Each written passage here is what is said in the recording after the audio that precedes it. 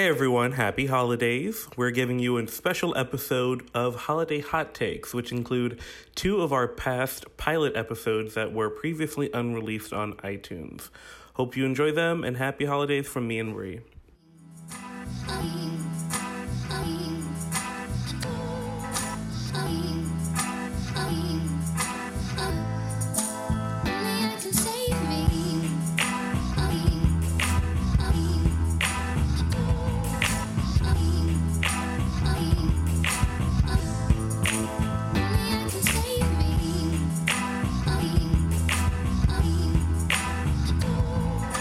So tell us a little bit more about Justice Gorsuch. Okay, great. So Neil, our good friend Neil. Our brother. Let's not do that. He just got here. I know. I'm not gonna like Antonin or Ruthie. Let me just stop. I love Ruth, by the way. I love you, Ruth Bader. But so Justice Gorsuch, President Donald Trump nominated him to succeed Antonin Scalia. If you guys all remember, Scalia was an extremely conservative justice who normally weighed in the favor of right-wing politics. Mm-hmm. Gorsuch is a proponent of textualism and statutory interpretation. What does that mean? Yeah, so what textualism is, it's an interpretation of the law based on the ordinary meaning of the legal text. Yeah. So basically, the Congress makes the law and then the court interprets it. What textualism does, it leans heavily in favor of the exact wording of the Congress, leaving little room for interpretation by the court. So basically he's saying, I'm going to use this exact language that the Congress uses. We're not going to depart from them. If they have a problem with it, then they need to send this law back to legislation. The court should never depart from what Congress says. And Justice Scalia, the late Justice Scalia, was also not only a textualist but an originalist. Mm-hmm. And originalism is basically the same thing but has to do with the Constitution. Yeah, it's a way to interpret the Constitution's meaning as stable from the time of enactment, and which can only be changed by the steps set out aside by the Article 5 of the Constitution. So it's the same thing. It's saying we're going to interpret this exactly how it's worded, and it can only be changed if we are going to go back and look at the Constitution and send it through legislation once again. Obviously, the challenge of that is that you're time consuming. Yeah. Well, the 1700s. I mean, it's honestly horrible because if we're given a law from Congress, or even looking at the Constitution, which originally disincluded minorities and women and mostly low-income groups, we're actually excluding a lot of these groups from today and not involving them in present legal issues if the law was never really meant for them. Yeah. And so that's pretty much the issue with that. So if we look at everything from an original meaning, we're actually bringing a lot of these original intents back into our law, which were problematic because before, whereas slavery and such was legal, now in steps of social recognition, we're trying to change that. If we're going to continue to defer to these laws, we're going to take our Constitution back to this original context. The alternative to that is usually the idea of the Constitution being a living document. Mm-hmm. Obviously, it's not breathing, it doesn't have a pulse, but it's something that can change with time and with context and obviously the development of this country. And so the goal of the Senate, or at least the right-wing side of the Senate, was to find someone that could replace Justice Scalia's originalism and also textualism. And that's what they thought Justice Gorsuch could do. Yeah. And that's what he feigned to support in his nomination and confirmation hearings as well. Yeah, because, and he's also a Harvard alum. Is he? What year was he? He graduated from Harvard in 1991. 1991. Okay, so not even that long ago, to be honest. And I heard that he's one of the... You know what? He was actually Barack Obama's classmate. Was he? Yeah, wow, okay. That's crazy. Well, Obama's year is kind of shining there. Yeah. Right, what? Everyone's popping off from my literally. Year. So what does Gorsuch's confirmation mean for the court system? Well, it means a lot of different things, right? If he is going to stick with an originalist interpretation like Justice Scalia did, it's going to mean that, again, the Supreme Court is going to be tilted very slightly towards the right. Yeah, and we're only saying very slightly because even Scalia was flexible on certain issues. Sometimes, but I mean... certain issues strictly. I'm currently wondering whether he is as conservative as Justice Scalia is. And if he is, then it's probably a stronger tilt, right? Because a lot of the court cases we've seen over the past couple of years have been 5-4 decisions, right? Yeah, they have been 5-4 decisions. You always have like one person that generally acts as the tiebreaker, right? And so if Justice Gorsuch is as conservative and he can kind of be put in that conservative spot most of the time, we'll have another era for multiple years, right? Potentially decades of 5-4 decisions where 4 people are on the more left or liberal progressive side and are being undercut, leaving really terrible precedent for the future. Yeah, and a lot of the liberal critique is that if you are for women's rights or the earth, or for life in general, for breathing clean air, all of that such, then you can't be for Gorsuch. Yeah. I'm wondering if that is true. And looking at his former cases during his tenure as a 10th Circuit judge, I think that we can kind of reconcile these ideas. So, for example, for women's rights, we did see a big Gorsuch come in the well-known Hobby Lobby case, which advocated a broad definition of religious freedom, according to Gorsuch. And what happened was the Hobby Lobbies and other similar institutions that were grounded in Christianity did not want to provide the contraceptive mandate on private businesses because they felt as though, as Christian institutions and organizations, they should not have to provide for contraception because it's kind of the antithesis to the religion. And again, we're not even going to argue that because that's just dependent upon how you look at Christianity. However, that was the argument. And Gorsuch, he did write a concurrence, and he did say that we must protect unpopular religious beliefs because that vindicates our nation's long-held aspiration to serve as a refuge for religious tolerance. And so a lot of people took that as him saying, we're not providing contraception, we're not respecting women's reproduction, and Gorsuch just kind of saw it as religious freedom and as advocacy efforts. Also, we see him in the defunding of Planned Parenthood. He was totally for the defunding of Planned Parenthood, and a lot of women thought that that was another assault on women's rights. But the thing is, the reasoning behind him wanting to defund Planned Parenthood is because he believed that they were illegally selling fetal tissues, which was a huge issue.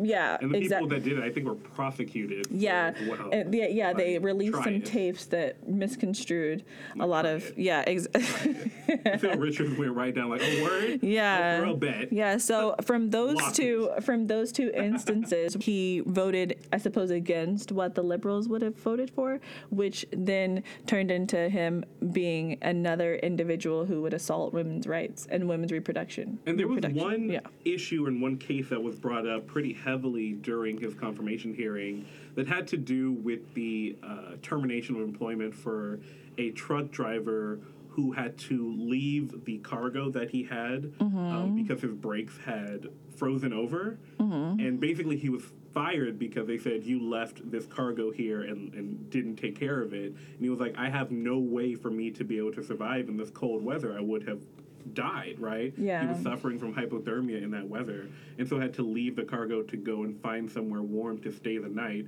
before coming back the next day. And in that case, Justice Gorsuch stood in favor of the employer in their choice to fire him for making that decision, which was a pretty impossible choice. Well, and he has a history kind of standing in favor of the corporations and the employers. And he even joined a unanimous panel of the 10th Circuit in finding that it was unconstitutional for a Colorado law to set a limit on donations for write-in candidates at half of the amount for major party candidates. Yeah. So he clearly is in favor of a lot of these financial corporations and such. I think that goes into a little bit of his stance on interstate commerce and the Dormant Commerce Clause, and he has been a strong opponent of that. This clause declares that it's unconstitutional for states to declare certain laws if they too greatly burden interstate commerce, and this may facially look like an economic law that just gives the federal government a little bit more power to regulate commerce.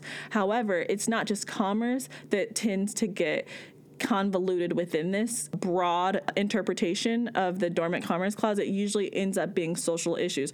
For example, education, women's rights, and gun control have gotten into court by way of the interstate or the dormant commerce clause. And so this just shows that he plans to kind of widen the breadth of the Supreme Court or of the power of the judicial branch in general. Yeah. And it's confirmed in his viewing of Chevron and on administrative law. Do you remember anything about Chevron? We have to go. That is such a deep case to get into. I don't even know if we Just, want do you know, to. we shouldn't get into it. I think that just like a general overview of Chevron is that it, You have to give the full case name if you're going to do this. okay, Do you have full okay, case? yeah, I You do, ready? All right. Chevron USA versus Natural Resources Defense Council. Which Incorporated. basically says that you want to give agencies of the federal government the option. Supreme Court instructed courts to grant deference to federal agencies' interpretation of ambiguous laws and regulations. So in the beginning, we talked about textualist and originalism and how Gorsuch might begin to interpret the law. And he's saying that federal agencies should not at all have deference to interpret these laws. And what happens if we take the deference from federal agencies to interpret these laws?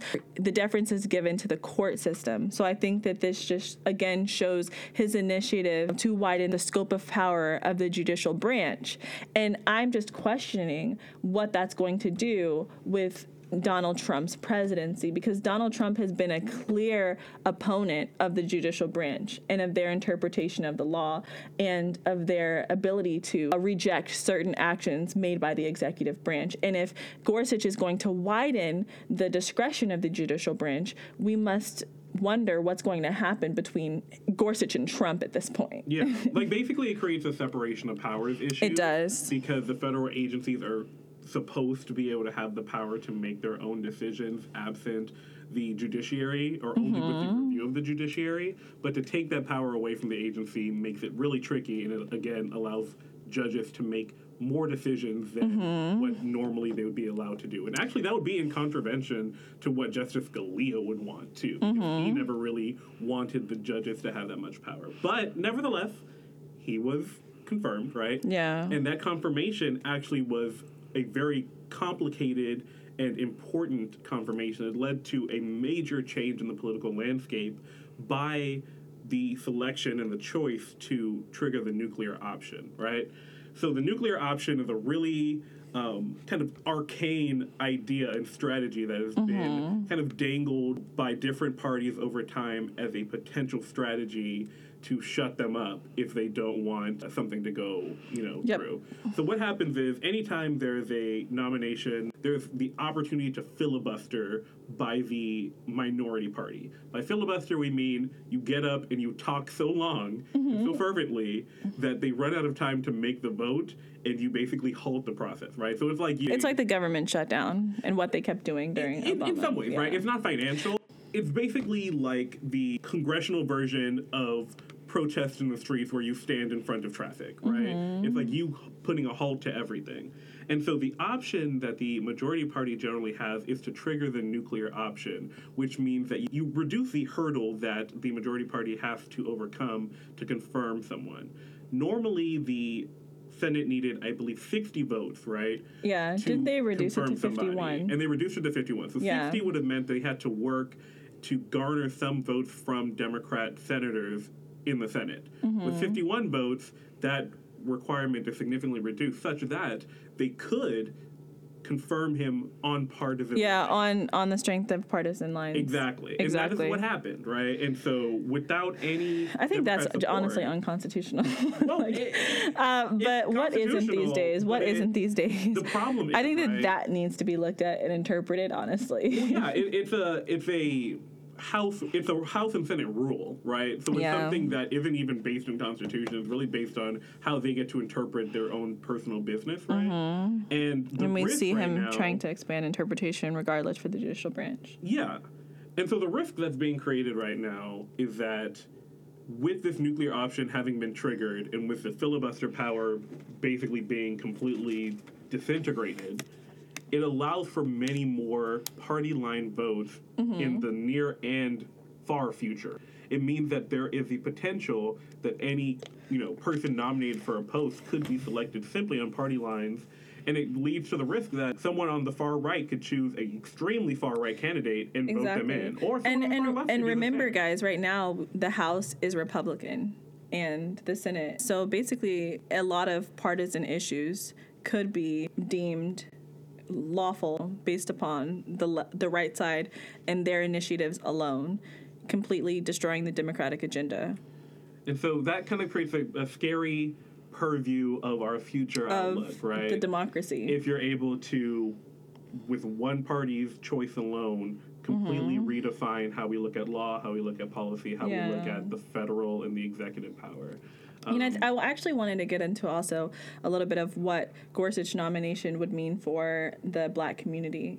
His stance on gun control was that anyone who has a gun or is in possession of a gun, despite the legality of it, they're susceptible to being detained without reason, just because it's probable cause for them just carrying a gun. So basically, I think that we may see some support for him for stop and frisk type of laws and for over policing in certain communities, and so that could be an issue. Now, I just wanted to say that for the Black community because we do want this podcast to be a voice. Yeah. And it's always important to kind of dissect the issues through the lens of what's going to happen to us. Here's hoping that we're able to really understand his viewpoint on these issues, because I'm sure there are cases coming up this summer that will allow him to really flex his muscle and to put his viewpoint. It's really sad to say it, like more simply, like I'm sure someone's going to endure police brutality, and we're going to see Gorsuch and what his agenda really is concerning the Black community, because he hasn't really spoken out on it. Well, stay tuned for that, y'all. We're going to take a quick break, and we're going to get back to the petty. America, God bless you if it's good to you. America, please take my hand.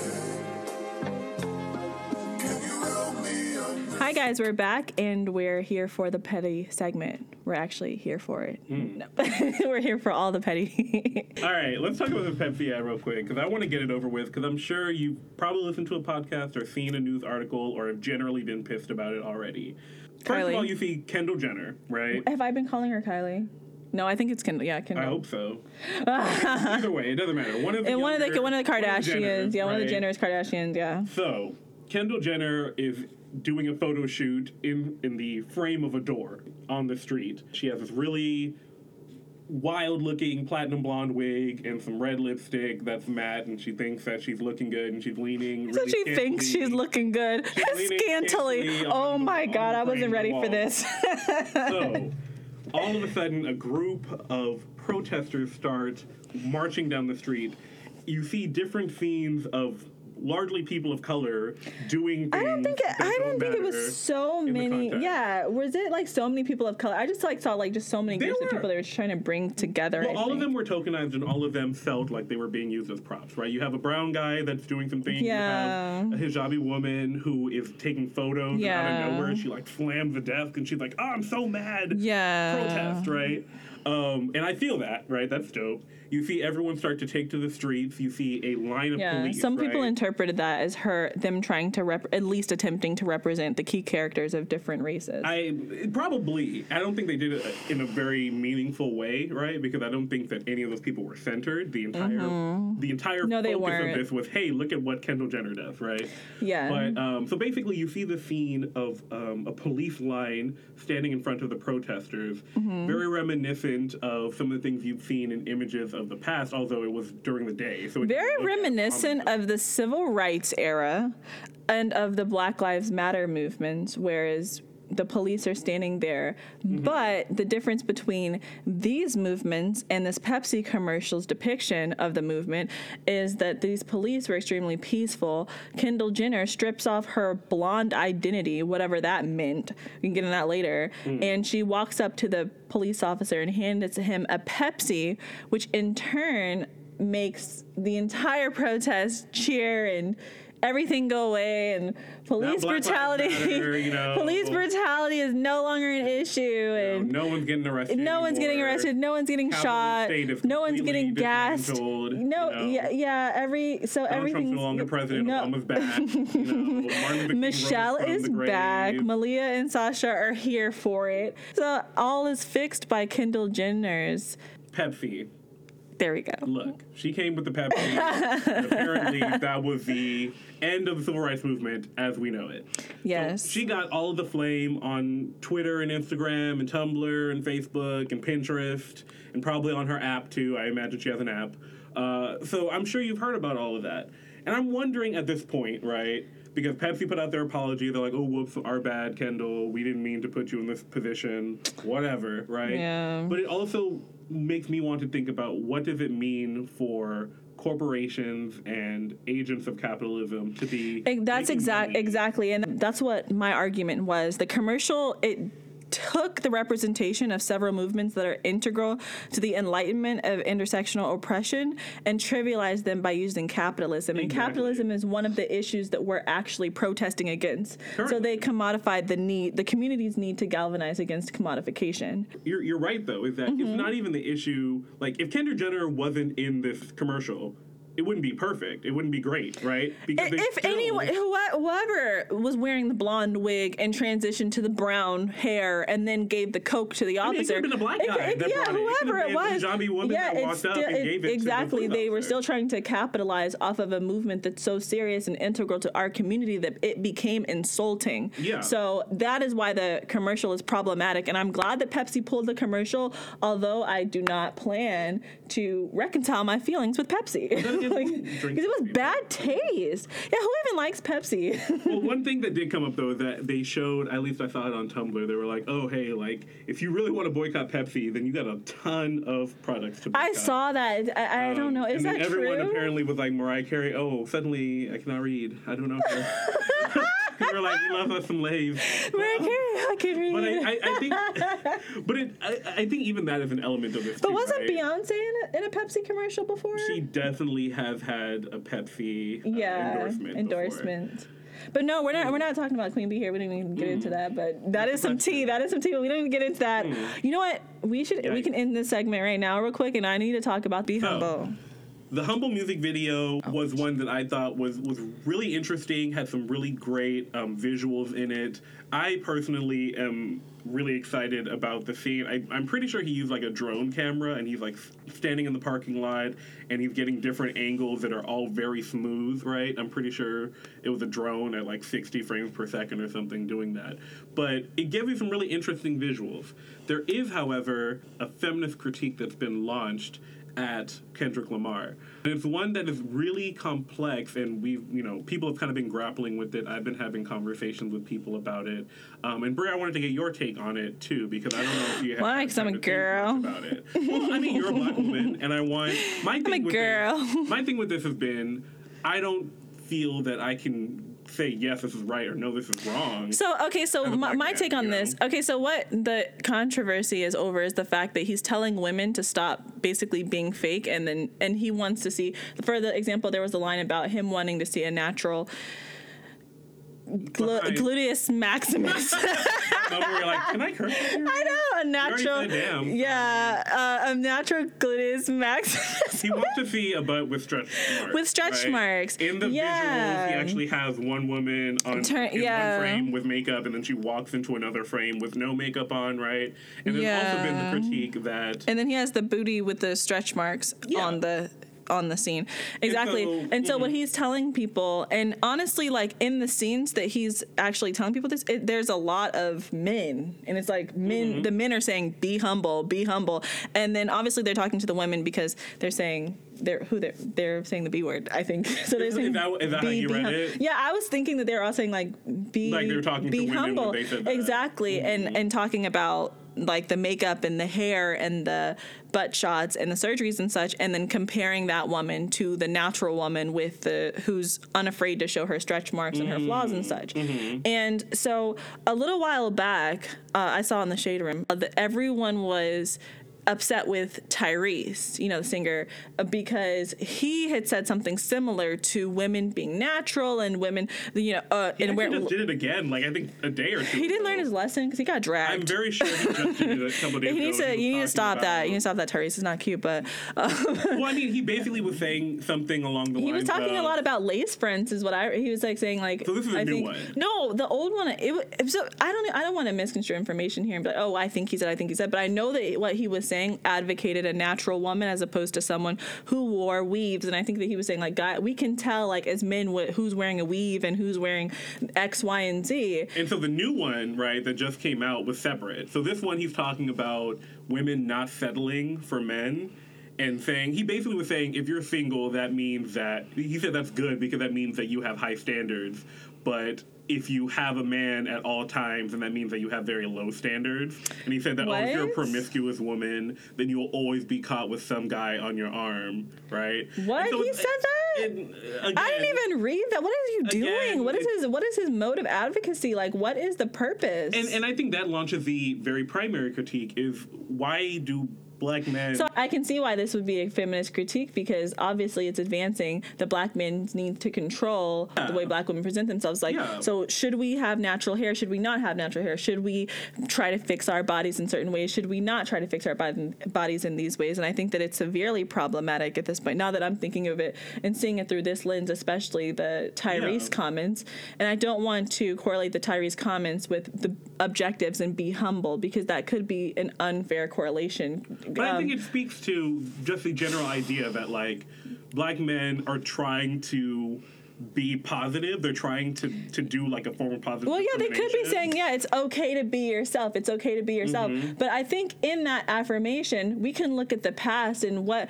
Black men, especially Black men on platforms, the kinds of women that they choose and that they marry and that we see on their arms, and they're not these types of women with natural hair and stretch. Isn't he engaged to a light-skinned woman? And Which isn't the to tea. say- but Let's look it up. I mean, that isn't to say that, that has anything to do with her, or that by the fact that he's dating someone that is light-skinned or has wavy hair, that he's a hypocrite, right? But it is a question of... It's very questionable. Well, but I wouldn't guess say it's that, better because, but- I guess it's better for him. I think that he's thinking because his woman, she already has long hair, so she doesn't need the weave and stuff. And she's... Like, I would never want the person that I love to be questioned just because they are light-skinned or whatever, but I do think it's indicative of the politics that But then again, I think that I don't want to go too far and talk about like the whole light skin, dark skin war. Exactly. I don't want to say, it's that. the problem is that she's light skinned. I'm saying the problem might be that we see that your fiance is wearing makeup and has natural long hair that some people can't grow. And so for you to say, y'all need or Tyrese or whoever, and you guys are saying you need to stop seeing all these makeup and these weaves or whatever, to say that about women who want, and it may not even be like a growth thing. It just may be a versatility thing. Like, we can switch it up. Like, we have curly hair, we have straight hair, like we want long hair, sometimes we want short hair, sometimes we want purple hair. But who is the man to try to control the autonomy of the choices that we make with our bodies? And I think that this could even be an assault on women's rights in similar ways as the white man and as capitalism becomes an assault on women's rights. And so I think that we need to think about the intersectionality in our community with those oppressive objectives that I think that you guys are trying to enforce on the Black women community by telling us like we can't wear weave and we can't do this and we can't do this, and to try to embrace a natural beauty with the premise that us wearing these things are not embracing the natural beauty that we have, or not embracing our versatility or our diverse and unique attributes. Absolutely. Like, I think it's about, in saying you don't have to wear this, it's almost centering men in that way because it assumes that women are wearing makeup for men, and that's never been and true it's ever. never been the case. So, If I look, please, men don't notice. Like, you guys don't know if I'm gonna buy some Ruby Roo and wear it, but a woman will stop and be like, "Oh my God, that's Ruby Roo." I think that it's just obviously a bunch of unfair assumptions about beauty and a bunch of unfair standards about what natural beauty is or isn't. And I think that we should kind of stay away from that because, again, it takes away away from the autonomy of us to make choices based upon our preferences, especially stylistically and physically. And then it becomes like a mental burden, like, oh, maybe I should have to wear my hair out because it's preferred and people are going to think I'm fake. Like the alternative to a don't wear makeup, wear natural hair idea is that you make people feel that they have to do that or they're fake, right? It's not for everybody. And it doesn't have to be, right? And I'm talking about preference-wise. I'm not talking about whether or not they can pull it off. Well, look, I'm waiting for Kendrick to either hear about this critique or respond to it, because I haven't seen either. And I mean, maybe the rest of the album will help us to understand how he truly feels about these issues. But, you know, keep an eye out for that, because I'm sure it drops it's this coming week, out. and we'll talk about it next week, probably. And it'll probably be very litty, and I'm very excited for it. Litty. Let's move really quickly, you know, kind of back in time, because we really wanted to bring you up to speed. A number of HBCU leaders went to the White House to visit with President Trump. Yeah, and someone on Facebook actually told me that proves that he's not racist, by the way. He sat in the room with HBCUs and he offered them funding. So he's definitely not racist, amongst all the other things. And so I think there were quite a number of HBCUs that were represented. I think over 60 were represented at the White House. You know, we're talking of Spelman, we're talking about Texas Southern University, Tuskegee, really well-known HBCUs brought leaders to the White House to go talk with him. I'm sure you've probably seen the infamous photo of Kellyanne Conway trying to take the picture of them. That was problematic. And there was, in particular, a comment that Secretary of Education Betsy DeVos made after this event happened, making the statement that, you know, HBCUs are a manifestation of school choice, right? Something that she is going to be pushing for. I wish we could exactly quote her. Do you have the exact quote? She did, because I don't want to misquote anyone and then give alternative facts here. She said something along the lines of, and it was a tweet. You know, they love the tweeting. It had to do with choice in education. But then again, Betsy DeVos is inextricably tied to choice. She loves autonomy. Yeah. Or the pretense of it. And so I wanted to kind of unpack that, because I felt like, as a child, right, we always hear the thing, you know, learn about history and understand history lest you repeat it. And I feel like over the past few months that has gained more and more kind of meaning to me personally, because I see so many different political moves that are being made based on rhetoric that is very reminiscent of things that we've seen in the past. And I think that a lot of the times we forget the kind of initial events that led to our current situation.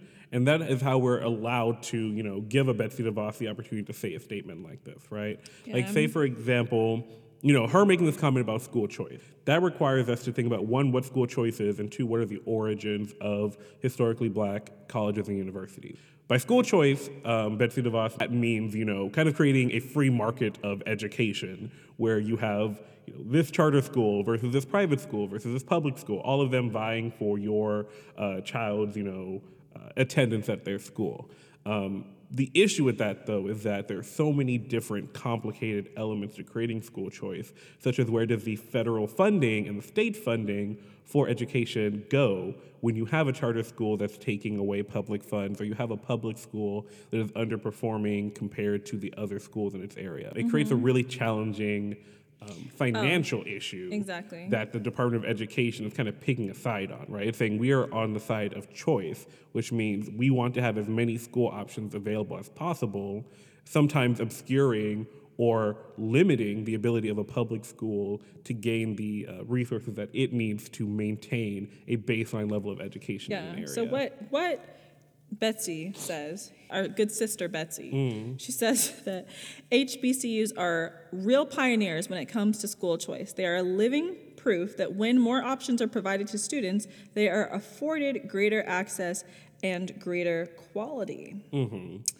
So when we read that in the context of the HBCU, historically black colleges and universities were created in the same way in that a post-slavery Jim Crow era that didn't allow African Americans to attend American schools, which compelled them to found their own schools and institutions. So I mean, that's basically it, right? Like, we're thinking about Brown versus Board of Education, right? A very well-known Supreme Court case, right, where we were able to desegregate The case schools in which the and- culmination of education and desegregation was met. Yeah. So we don't even have to talk about that. Like, Well, yeah, no, I mean, I'm not going into great detail on it, Yeah. but I think that it's very important for us to remember why we had a Brown v. Board, which is that there were a number of different education places, right? Schools, universities, right? There were also cases on law schools admitting people of color.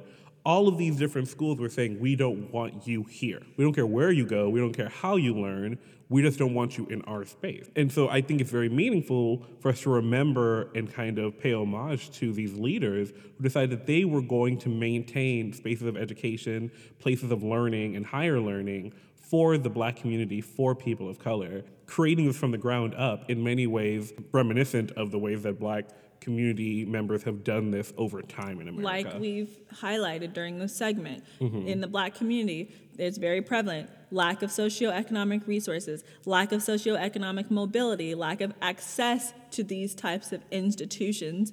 And so when the HBCU leaders came together and created these types of institutions, it wasn't because we had a choice. It wasn't because there was autonomy. Yeah. It was because we lacked the access. And so when Betsy DeVos completely undermines that with her comments on HBCUs pioneering the way for school choice, we're just questioning her motives at this point. Yeah. Or how much she even knows. Very much. How much does she know? Well, she makes a spelling error in every tweet. So Wait. Hold on. No, We're in the political. But yeah, no, I think it speaks, very clearly to her motivations, right? If you looked at the confirmation hearings for Betsy DeVos, they were very fraught. There was a moment when Senator Elizabeth Warren, who's really amazing, does great work in the Senate, really grilled her and said, have you ever had a child, you or your children, receive federal assistance to go to college? Her response was, no, none of us have, but I know people that have. I mean, right? Elizabeth Warren, she is so hilarious. I love her. I love the fact that she eventually just got kicked out of the hearings for turning. Well, yeah, for turning up, right? For being angry. She tried to read a letter from Coretta Scott King about Jeff Sessions. So. Yeah, she's been doing really great work in that regard. We know about Secretary DeVos. We know about her history.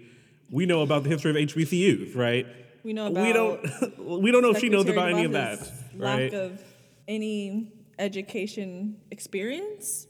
That's what I'm trying to say, right? It's like beyond running administrations and kind of like organizations that deal with this, right? Which has nothing to do Not with really. administration of education. We could talk more about her systems, right? history and why we're so adamantly against her being the Secretary of Education, other than the fact that she has not at all any qualifying factors about herself. But that was just our general overview of HBCUs, and the outcome.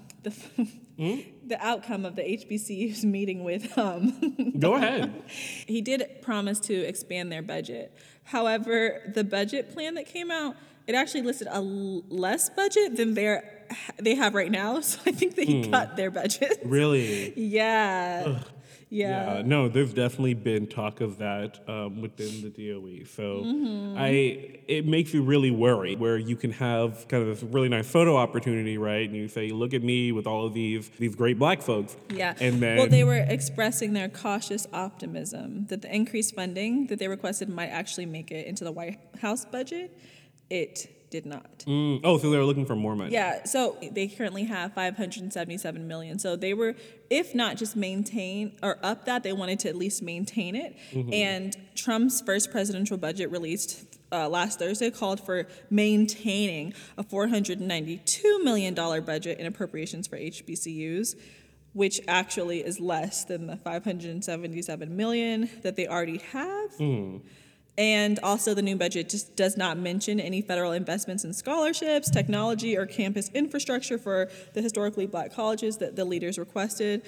And also, instead of expanding the Pell Grants for low-income students to cover summer courses as they asked, the budget took nearly $4 billion from the program's reserves. Oh, my goodness. Okay. Yeah, that's what. I mean, I guess this is the result of meeting with President Trump, right? So they met with him, and what did he do? So what did they talk about? Like, I really think that was for the picture. And I wonder how President Trump What, did I just call him President Trump? Did I just say that? It's okay.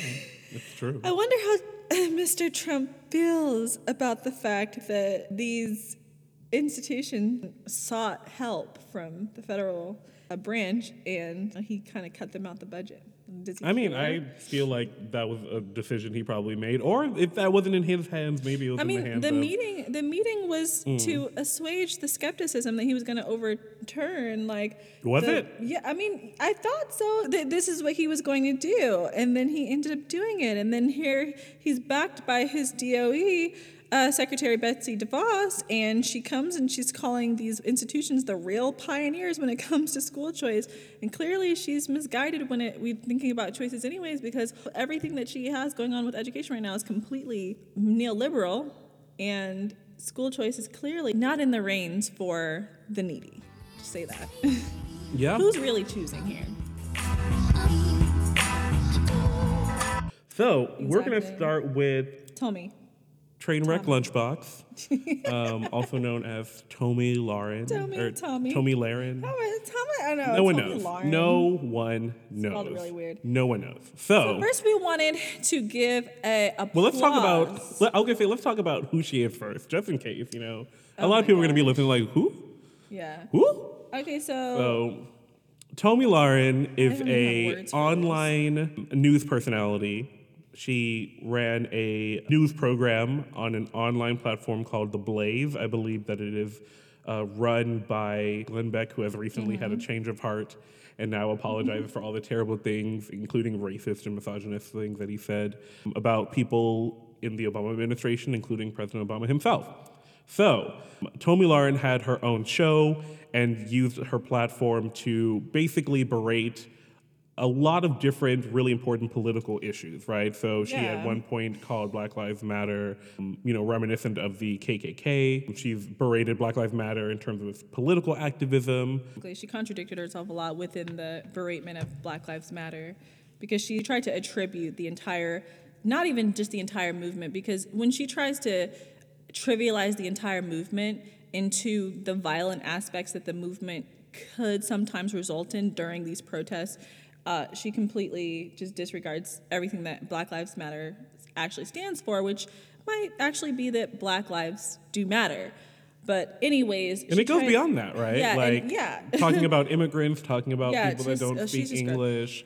oh my God. So yeah. there's a lot of things like that, right? And when asked, and I thought this was funny, because she said that Obama was basically the spearhead of Black Lives Matter. She wasn't saying that in a way that was good. She was saying that in a stigmatizing way, to say that he condoned and perpetuated the violence that is Black Lives Matter.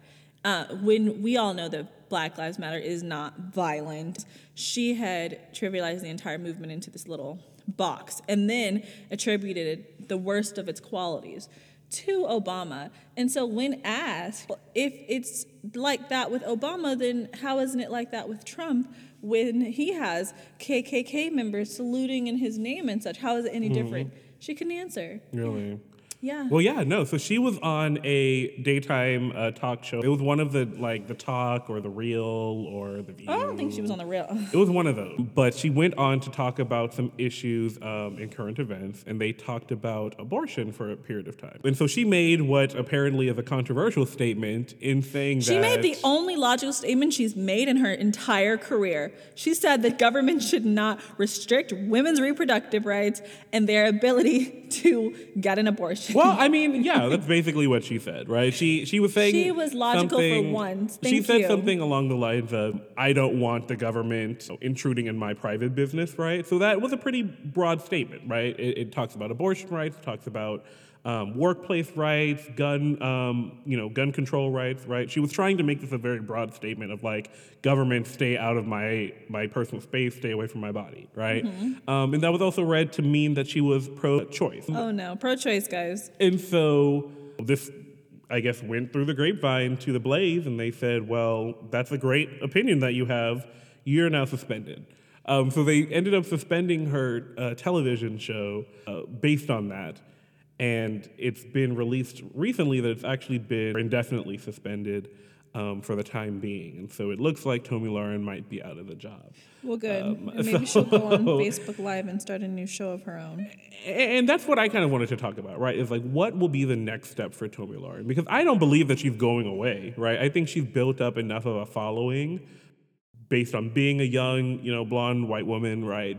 Based on having very strong political viewpoints, controversial viewpoints that clearly conflict with her political affiliation. Yeah, and representing this kind of mold of the far right commentator, right? I'm thinking of like a Megyn Kelly, right? Before she associated herself with Fox News and then moved on to other platforms. And that's kind of what I feel like Tomi Lahren is preparing herself to do. So you She's think that she looking for her might next step. get picked up by somebody? I would not be surprised if she Maybe did. Bill O'Reilly. Right? I think I won't be surprised if I start to see her doing commentary work on Fox News in the hopes of getting her own show, right? I think that Fox News was one of the media platforms that turned their back on her, though.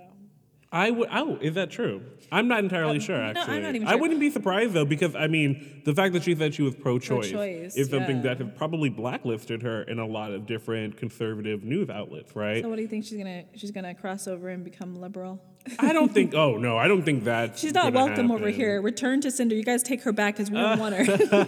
I definitely don't think that's going to happen. Though I know you remember when those tweets came out from like years ago where she was like saying things that were relatively moderate, if not liberal. Yeah. Or not liberal, but probably just Democrat-ish.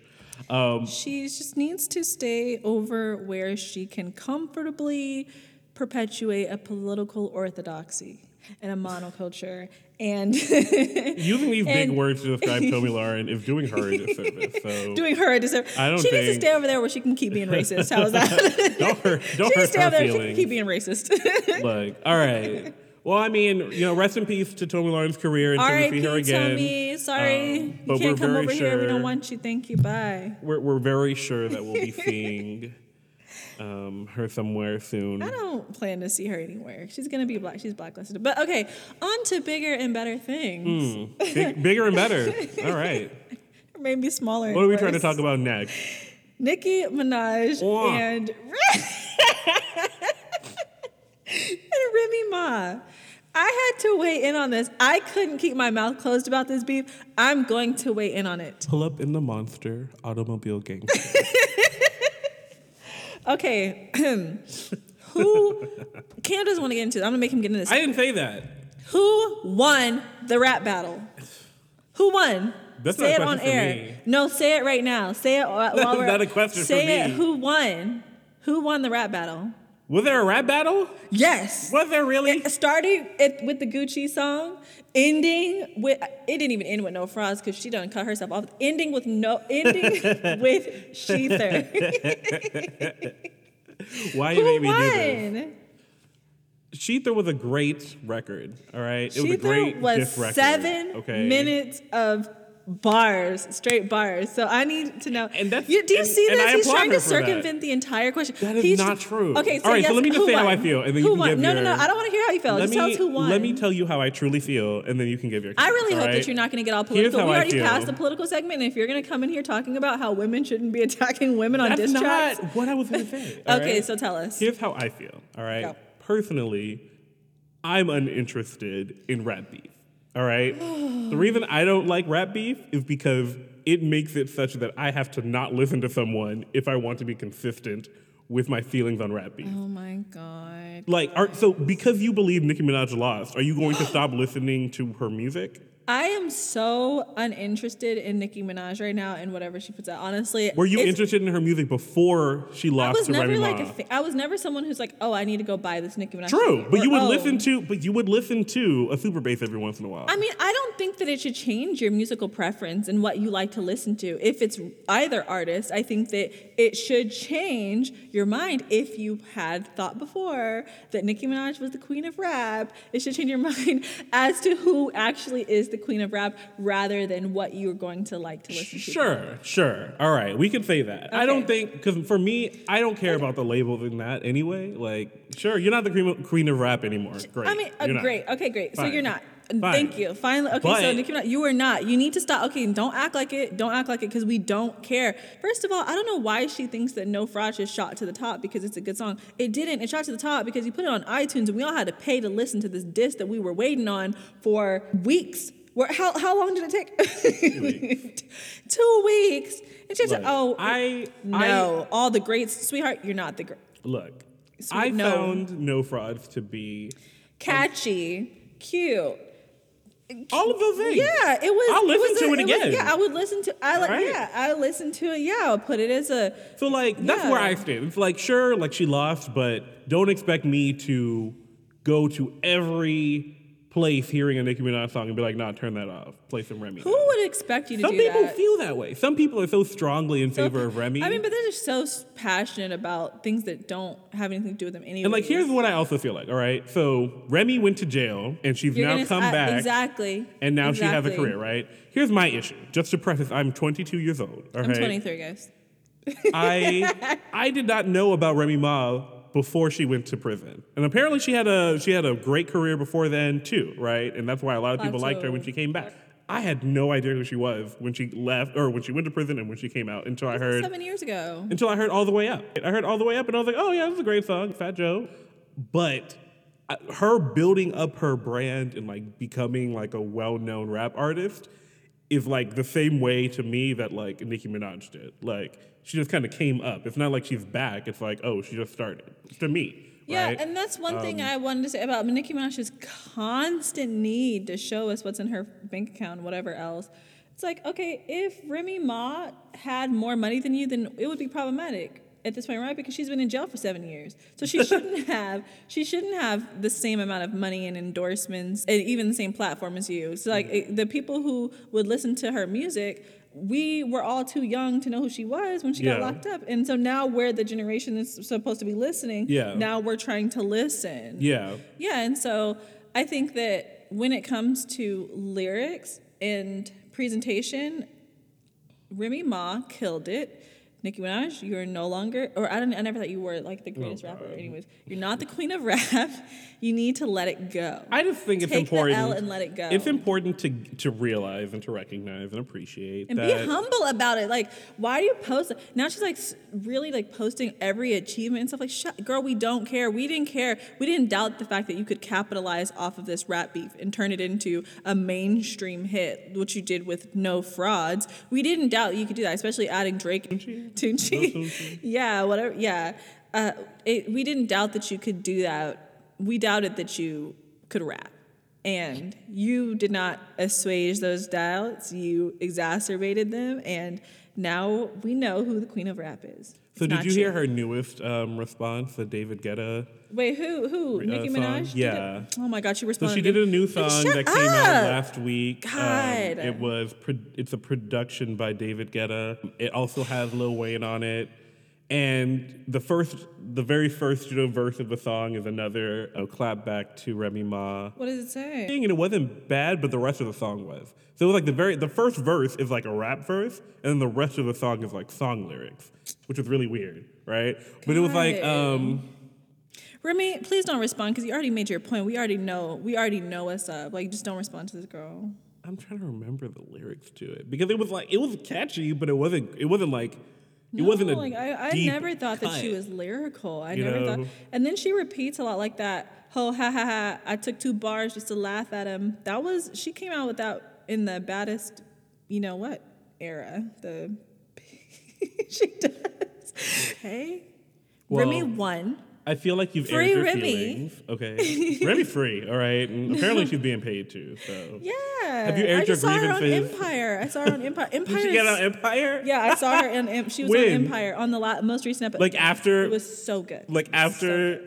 It was so Did good. they Girl, you choose her did so because good. of the diff? Is what I'm trying to find No, out. they chose her because she's a star. You know what? Come on the show. Like, you know what? We'll fit you in. Yeah, no, yeah. She had a performance at the what's it? She got into rap beef on Empire. No, Oh, what's that? The Leviticus shit on Empire? I don't watch Empire.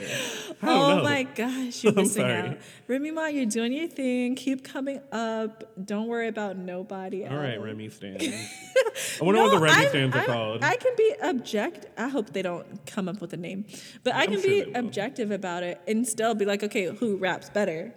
Fair. Yeah, and be like, oh, it's Remy. I'm just kind of, I don't I'm know. waiting for Nicki. I just want people to be okay if Nicki comes back with a better verse in the near future. I don't think she will, She but if she doesn't does, have a chance. y'all better be ready. No, because it's not fair. Because If she does- at the point that she comes back with a better verse in the near, and it doesn't seem like the near future at this point, at the far future, it'll be like, how long did it take you to write that? Like 2 months, or not even for you to write it, but for you to get someone to write We it. need to have rules for this, okay? That's what we really need to do, okay? Rules for what? For rap beef. But we'll talk about that another time. God, what a rap beef rules. You know, I like how like Bill Maher has like the new rules at the end of the session. Yeah, we're gonna come up with the rules, but that'll be next time, guys, because he took all of our time.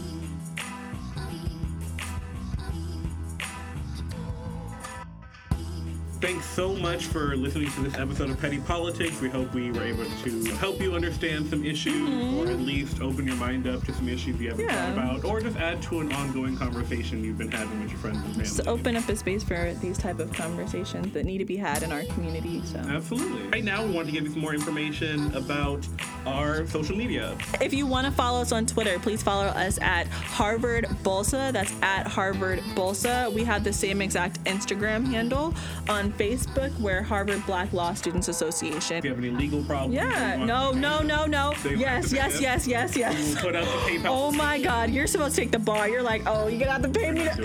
Don't. Joke. That's getting. We have to unofficial legal advice. He's gonna get in trouble, guys. Like, No. ADA. Don't text me. Don't text me. Right. Don't text me with any legal advice. I will not help you. We don't have to talk about that. All right, take it easy. will. We'll see y'all sometime soon.